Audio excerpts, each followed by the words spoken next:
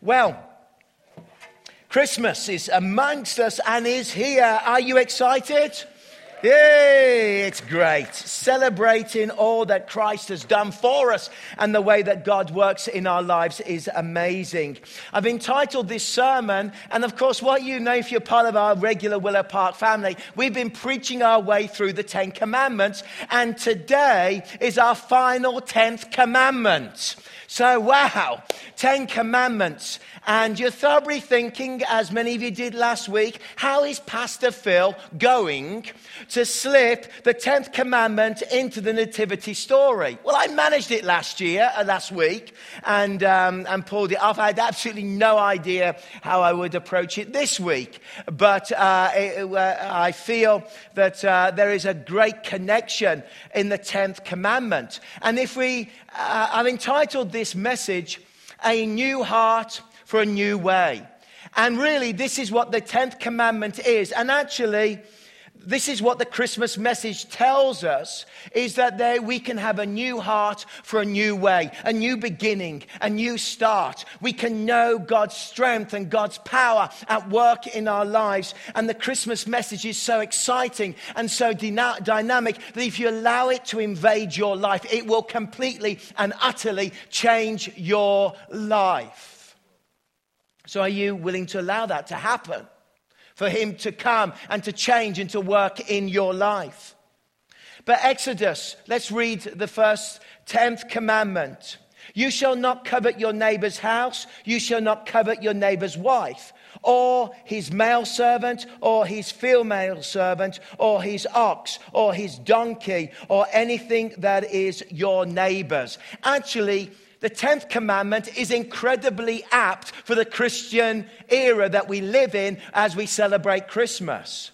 Because so much about our society in the Christmas season, marketing, the way that retail works is about making us feel inadequate and making us feel as if we do not have enough. So we look around and we can step into covet. We can look at other people and look at other people and the money and the resources that they've got. And we can start to feel insecure, particularly around Christmas when money is short. Children have such high expectations, right?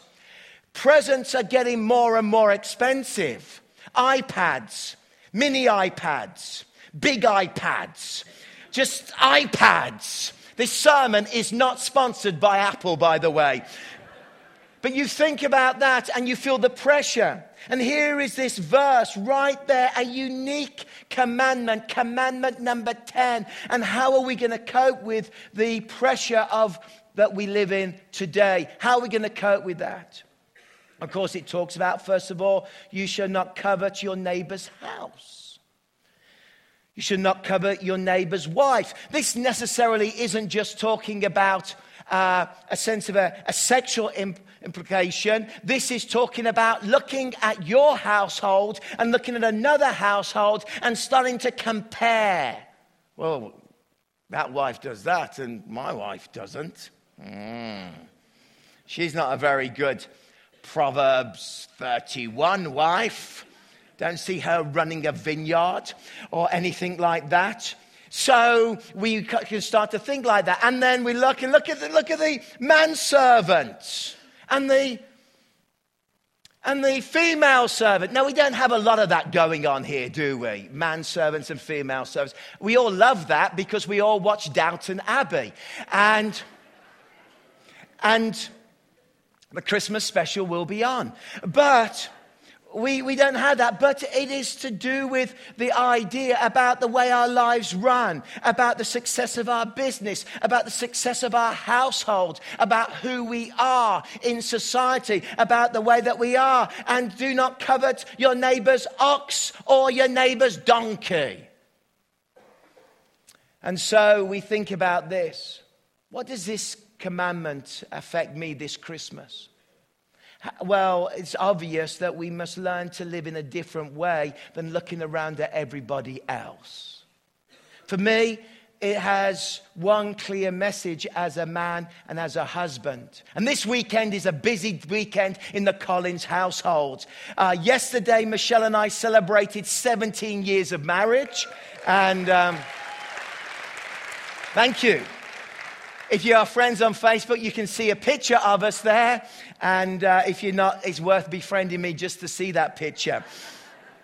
And today is Isabella's 12th birthday. So she's enjoying that. So we're just going through the kind of family activities and parties and 11-year-old girls sleeping at our house on a sleepover on Friday night. Hallelujah. But what is this commandment really about for me? I'll tell you what it's about. This commandment is about protecting my family. Think about that for a moment. Protecting my family. Because the covenant encourages us not to think about other people and other situations and the haves and haves not. The commandment teaches us this. It teaches us very simply that if we think right and we act right, this unique commandment will protect our home from being ripped to pieces by the lies of our world and the lies of our society. More divorces, more trauma, more pain can happen over the Christmas period because it brings all the pain and the hurt to the surface. But God does not want this from the nativity story. Because of our consumeristic society, God wants us to understand your uniqueness. And as a husband and as a father, I look at this commandment, and this commandment says to me, Phil, keep your mind straight and keep your mind on the right priorities, not around you, but what God has given you, and protect your family by the way that you think. Protect your family. A bit of historical context here for those historians. Of course, the Ten Commandments are laid out in a kind of legal way of document of a charter between a king and the people. We dealt with that about 12, 13 weeks ago. We talked about that. And if you look at Babylonian writings and the great laws of the Babylonian Empire, you look at the Egyptian writings, the commands. Yes, you have murder, you have adultery, you have stealing. If you look at the Assyrian writings and you look at the different great cultures that surrounded the people in that era, many of the commandments in different ways are reflected in human culture. And that's to be expected because God has written his commandments on the heart of mankind. It's to be expected that the Babylonians will come up and think, well, it's not very good to murder your neighbor, and let's start to build commandments about that. But the 10th commandment is utterly and completely unique in the whole of ancient history and law. There is no other commandment like this in the whole of the ancient world. Think about that. It's unique. Why is it unique? Because the 10th commandment deals with something that is surprising and shocking and speaks of the uniqueness of our God. The 10th commandment deals with our minds. It deals with our brains. It deals with the way we think. It's like God is saying, okay, I've given you all of these commands and these are written here, but the truth is it starts with the way that you think. God has given his people a unique commandment because he's a unique God, and he looks at his unique people and he sees your unique life, and he wants you to know that he cares about your family, about your life, and about your future, and gives the 10th commandment to say, come on, get this right, and you get the rest right. How many of us men haven't thought about the story of David? For those of you that may be visiting the church and not a Christian, or you're checking us out, there's a great story of King David, and it's a great saga where David, in the time when kings go to war, goes out. And what does he do? He looks across and he sees Bathsheba. And things go downhill from that moment. But we realize actually that when we look at the life of David and that story, he broke the 7th commandment by committing adultery. He broke the 6th commandment by committing murder. And of course, he broke the 9th commandment by lying. But he broke the 10th commandment that set it all off. It started here. And that's the issue here. It's the battle of the brain. And I'm going to surprise you that in the middle of the nativity story, there is a battle of the brain that takes place that is so remarkable, that is so powerful, that is so inconceivable, that when you understand this, it could change the rest of your life. We'll get there. But there's a battle of the brain that goes on. And often the battle of the brain is relative, isn't it, to our situations. You know, I drive a car. I drive a Honda Odyssey. Now, I knew it's a van, if you don't know this. I knew that the day... Now, I haven't always driven a Honda Odyssey, okay? In England, when I had 2 children, I had a BMW. Oh. Now, don't be too impressed because they're all made in Europe and they're everywhere. But I had a BMW. But I knew the moment we jumped from 2 children to 4 children, my days of sports cars and BMWs were gone. I have to zoom around and look cool in a Honda Odyssey. No matter how they load it, it's still a van. And I could sit there and it's relative. There's my Honda Odyssey and there's my best friend who drives a top Porsche. Ouch. But he's got 2 little children that get in the back of that Porsche. I've got 4. It's relative, isn't it? We always compare. I live in the most famous, glorious spot in Kelowna. I live in Upper Rutland. But many of my compatriots from the United Kingdom, when they move to Kelowna, they don't choose to live in Upper Rutland. Their goal in life is to live in Kettle Valley. Whoa.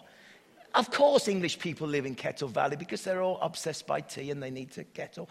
Anyway, and so they go there.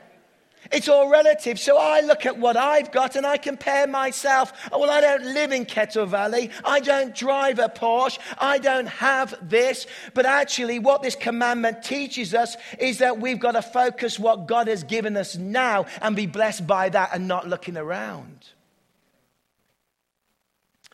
See, you may seek glory. You may seek glory like Napoleon. The thing when you read the history of Napoleon is that Napoleon was jealous and envious and coveted the glory of Caesar.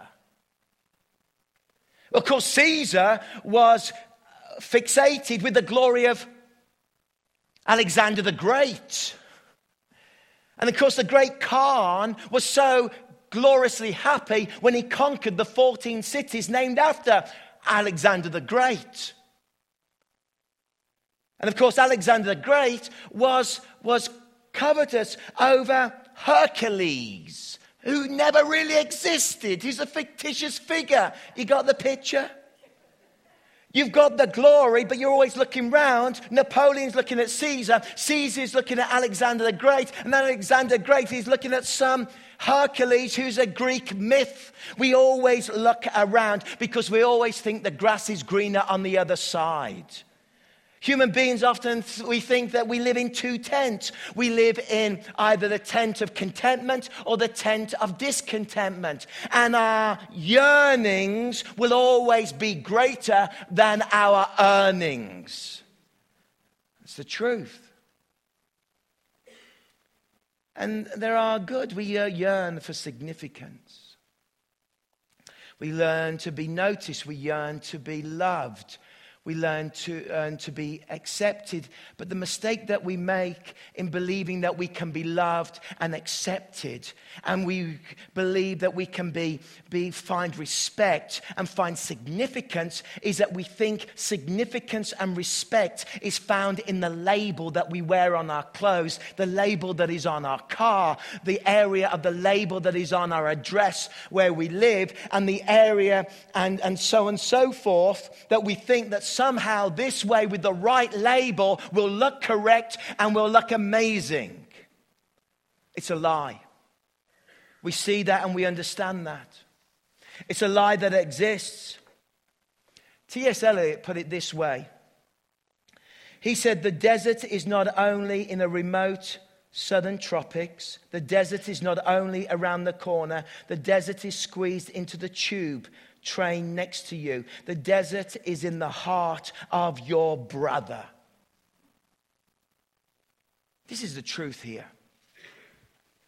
That if you think your satisfaction is going to come by looking around at what people have, you discover the wisdom of Eliot is that way of living is a desert that is in the heart of the human soul, and it will never be quenched by everything that you own and have. Never. It is a desert that is in our heart. It is a desert that is there. And we live in this pay now, buy now, pay later culture. 52 easy payments to get this is the slogan. I've never known 52 easy payments. There's the haves, the have-nots, and the have not paid for what they have groups. Everything is faster today. Society is becoming more and more in debt. Trillions of dollars our nations are in debt by around the world. All right, Phil, you're saying, we get it. You're giving us the Christmas message about things. No, I'm not. Yeah, I did then. But I want to take you right to God now. We read the nativity story, and we were introduced to a beautiful character in the nativity story, which is Mary. Luke chapter 2 and verse 16. Let's pick it up there for a moment and read it as we start to understand this and start to know what. So they hurried off and found Mary and Joseph, these are the shepherds, and the baby was lying in a manger. And when they had seen him, they spread the word concerning what they had been told them about this child. And all who heard it were amazed at what the shepherds said to them. So you got this amazing a moment where the shepherds are telling everybody about the good news. It is so amazing. Shepherds are poor. Shepherds are peasants. They're the lowest in the economic setting. They are relevant. They are just the kind of peasant workers, and yet the glory of the Lord came to them. You've heard this preached many times before. But verse 19 is the key. But Mary treasured up all these things and pondered them in her heart. Now think about that verse for a moment. But Mary treasured all these things and pondered them in her heart. Let's step back a moment. What is Mary going to travel through? What has Mary traveled through? Well, Mary, of course, has traveled through the reality of gossiping lips and violent tongues because she is a young woman betrothed and she's found to be with child before she's actually married. And the shame and the agony and the gossip and the rumor around Mary would have been absolutely intense. Mary was to experience a long journey, a painful journey, a horrible journey. And the only place that they could rest their head was in this stable. And there she would give birth to a child. And there, this couple, now imagine this couple, you know what birth is like. You know how there is the smell and the pain and the horribleness, if you like, and yet the glory.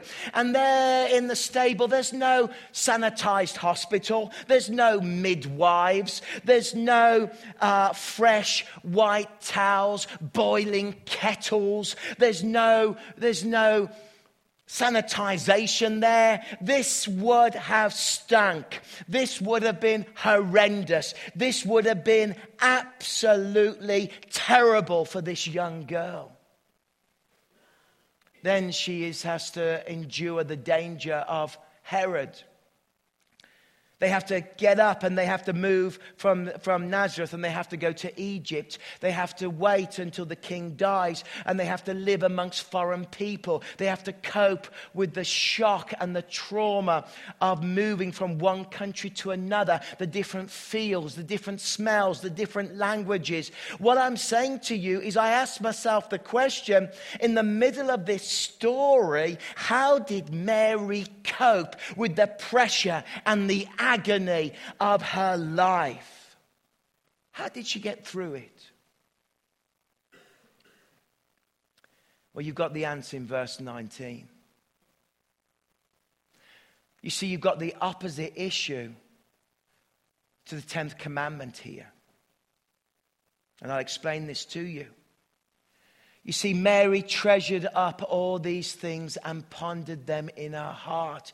You see, for any one of us, it is our brains that affect us. It is what we think. It's the negative, depressant, horrible thoughts that we can engage in. And Mary had every reason to start to think in a negative, destructive way. She had every reason to feel insecure. She had every reason to feel abandoned. She had every reason to not cope, to have a breakdown, to give up on life. She had every reason to throw in the towel, but she didn't. And why didn't she? Why didn't she have a mental breakdown in her brain? And I'll tell you why. Because she learned something beautiful and amazing. And this, she learned to treasure what God had given her. And she learned to ponder on the glory of God and God's word in her life.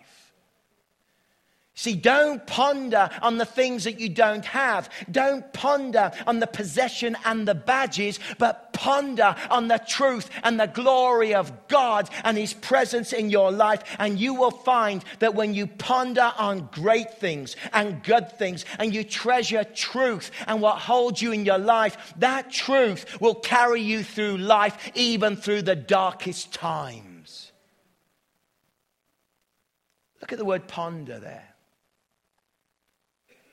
To ponder. It's a lovely word, isn't it? It's ponder. There's some words in English I love. Ponder. I love lingering. I love to linger. I just love that word. It has lingering. Sorry, I'll move on. But we think about pondering. What does pondering mean? Well, it means in your mind to mentally confer, to work through and think through and to live in a thought process that is alive within your brain, to muse, to meditate, to allow yourself to think about it. It means to weigh things up and to take things in. And she seemed to be doing something, and it's mentioned twice in Scripture, that Mary would take what God was doing and would take the Scriptures and the memories she had of angels and shepherds and wise men and through her life, and she would muse, she would confer with those things, she would think about those things, she would spend time maybe a modern way of thinking about it, that she would chew them over like a spiritual chewing gum in her brain. And she would think maybe about the glory vision that she had in the angel. Maybe she would think about the gifts and the presence of God and the great blazing star over there. And she would hold scripture in her mind. And she clearly wrote beautiful songs declaring the glory of God. Here is a woman that is going through the darkest time that you can imagine. And here is a woman that doesn't get her mind wrong. She gets her mind right by treasuring the glories of God. So you start to muse, start to weigh this up. Strangely, in the Greek, the word to ponder, which is a bit amazing, actually can be linked to the word preparing to go to war.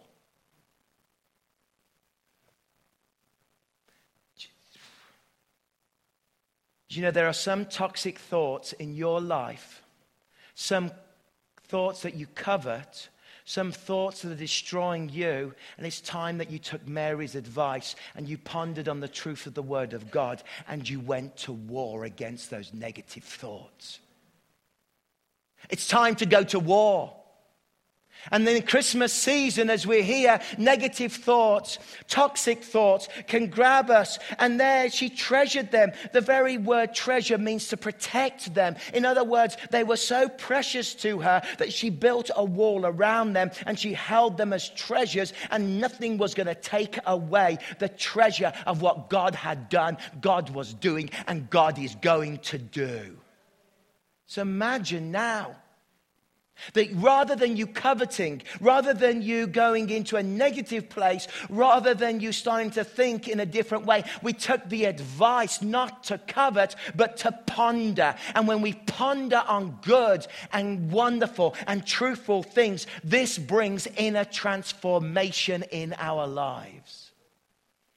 It's hard work, by the way. Those who study the Bible, you're thinking instantly of Romans 12, the renewing of the mind. You're thinking about that God has given us a new mind. And that's true. And we see this in the life of this young woman who's pondering on the things of God. The brain. Can I talk to you a moment about the brain? A lot of research has been done about the brain in recent years, massive amount. And actually, scientific research has caught up with biblical truth that you can renew your brain. For generations, they thought you get what you get and that's it, and your brain controls you. But now all the scientific evidence is that we can actually alter the way we think and alter our brains. It's interesting. It's nothing new. The Apostle Paul wrote this. But this is challenging because when we look at the landscape of our brain, what are we holding and treasuring within it? When you look at it, we're thinking and we're choosing all the time. We're thinking and we're choosing all the time. We're thinking and we're choosing. Are we thinking about things that destroy us and hurt us and rip us down? Or are we choosing to think about things that are truthful, that are amazing, that are God-given, that God has been doing in your life and your family? And have you been choosing to treasure them? Harvard University, a lovely report was written recently about that between 75 and 90% of our ailments in terms of our health mentally and the way we feel and even our physical ailments are connected to the way that people think about themselves. And it seems that when we open the door and walk into the brain, that we can feed on those covetous thoughts, those toxic thoughts. I'm going to have a bad week. My life's falling to pieces. I'm insignificant. I'm never going to cope with the stress of that long journey. What are people talking about me now I'm pregnant and Joseph is looking after me? I won't even be able to understand the language in Egypt. It's going to be impossible. And those thoughts could have gone into a chemical toxic tank and produces poisons that if you read reports that affect the way we think and the way our brains are wired. Let's pause for a moment as we're thinking about that. Because actually the 10th commandment, the word covet, means exactly that. And I think I've got a slide to show you. The 10th commandment talks about the fact that when you have the 10th commandment, to covet in the Hebrew means that you chew over. It means that it is poisonous. It means that it's like the idea, the picture between the word covet means somebody that unhealthily takes in as much as they can, consumes as much stuff. It has a kind of picture of being addicted to something, and that it talks to control our lives. We are passionate about it. We crave it. We want it. We're looking for it. There's this. We try to acquire it. To find pleasure in this. This is the word for covet. Now turn this word around for a moment and look at it and think of it in the heart of pondering and treasuring. Mary desires passionately that the will of God would be done in her life. Mary is trying to acquire as much treasure and as much truth and as much goodness to ponder on in her mind. Mary is craving all that God has and finds pleasure in the glory of the Lord. And just read Mary's song, you see?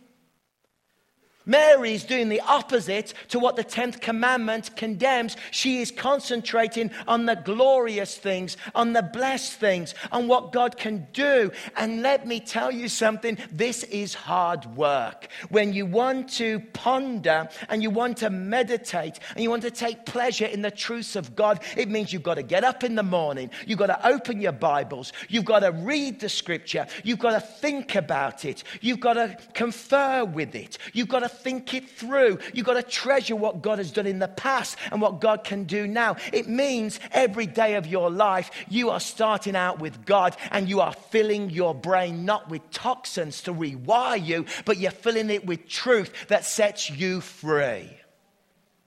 Opposite. Now you might go, oh, Pastor Phil, are you talking about positive thinking? Are you becoming, these great speakers, motivational speakers, Tony Robinson, these kind of guys? I don't know if you've heard of these guys. I've been to one of those seminars in London, listened, and it's what you think. It's what you think. It's about your positive thinking. It's about your positive thinking. You see, positive thinking alone will not bring freedom to your life. I'm sorry. You can think about positive thinking and you can read about it on all the self-help books that are there in chapters down there. You can go to all the motivational seminars and you can hear guys like Tony Robinson. And I've been to these events in my past and in business, and I've watched them and I've seen them walk across coals of fire and yes, I can do it. Whoo! And they walk across. But it won't do it. It's not just about positive thinking, no chance. Because positive thinking alone may have some benefits, of course, but it won't change a man's heart. Because what changes a man's heart? It's the power of the gospel. It's the truth of the word of God. What makes it stick in your brain is the power of the Holy Spirit at work within your heart, within your brain, and transforming your life. And God's Spirit, God's word, God's life was with Mary, and it changed the way she thought about things, and it got her through the darkest hours to that very point. What was she pondering as she saw the King of Kings and the Lord of Lords hanging on that cross? See, it's the word of God and the Spirit of God and a changed heart in Christ that brings the ultimate transformation of who we are. You see, trying to satisfy your life with other things other than God's word, other than God's Spirit, is like trying to quench your thirst by drinking salt water from the ocean. Nothing will quench it. So what about you now? This Christmas, this time. We've reflected on Mary, pondering, treasuring. You have a choice to go away and decide how you're going to order your life. And how you're going to order your pondering life, your musing life, your inner dialogue. Your inner person is what this is about. Are you going to be like Mary in a stable who ponders the glory of truth? And you may look around and say, I'm in a stable, but I really want to be in that inn. Or are you going to ignore this and continue to feed the cauldron of our mind with the things that don't bring life? But when you find Christ and you treasure Christ and you read his word and you memorize scripture and you raise in the day and through the day and you set time aside, it can only, scientists actually show 10 minutes of different thinking a day can change the way that you are. Imagine if you just took 10 minutes to meditate on the significance and the way you're loved by God and how God accepts you, how that could change you. It's time to start pondering. It's time to start treasuring. It's time to set your mind on things above. As things above as Christ has come to this world. Let me finish in a verse with Ezekiel. What does Ezekiel say? Because really, she pondered them in her heart. I will give you a new heart and put a new spirit in you. I remove from you your heart of stone and give you a heart of flesh. Ezekiel 36:26. Friends,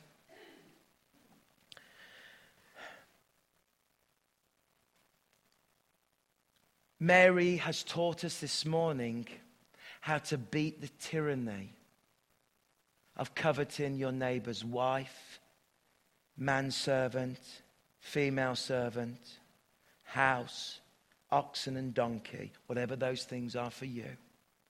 Mary has taught us that to treasure what God is doing and to live in your mind and your heart and dwelling on things above brings such freedom and hope and changes the people that into the people God wants us to be. Thank you, Mary, for that.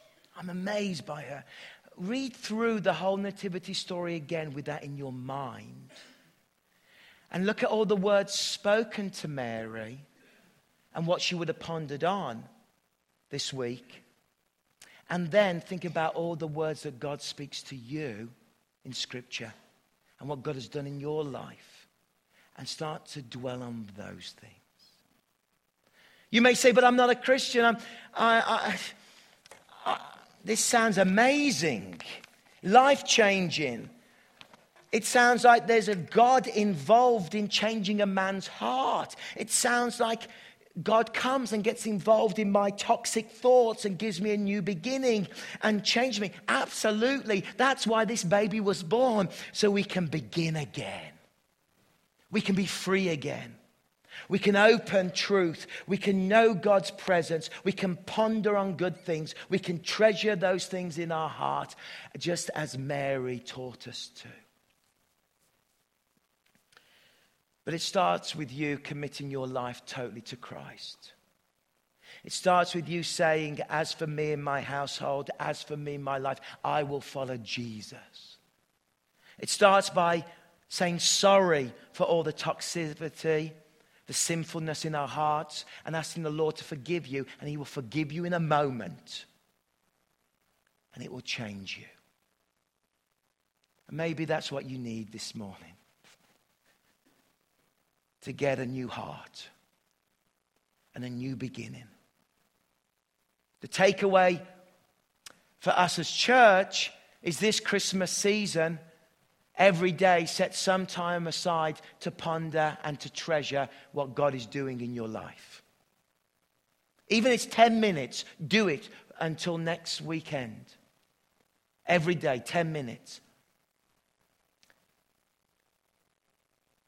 Find a new heart and find a new way. But there may be those of you that now need to receive a new heart by finding the way, which is Jesus.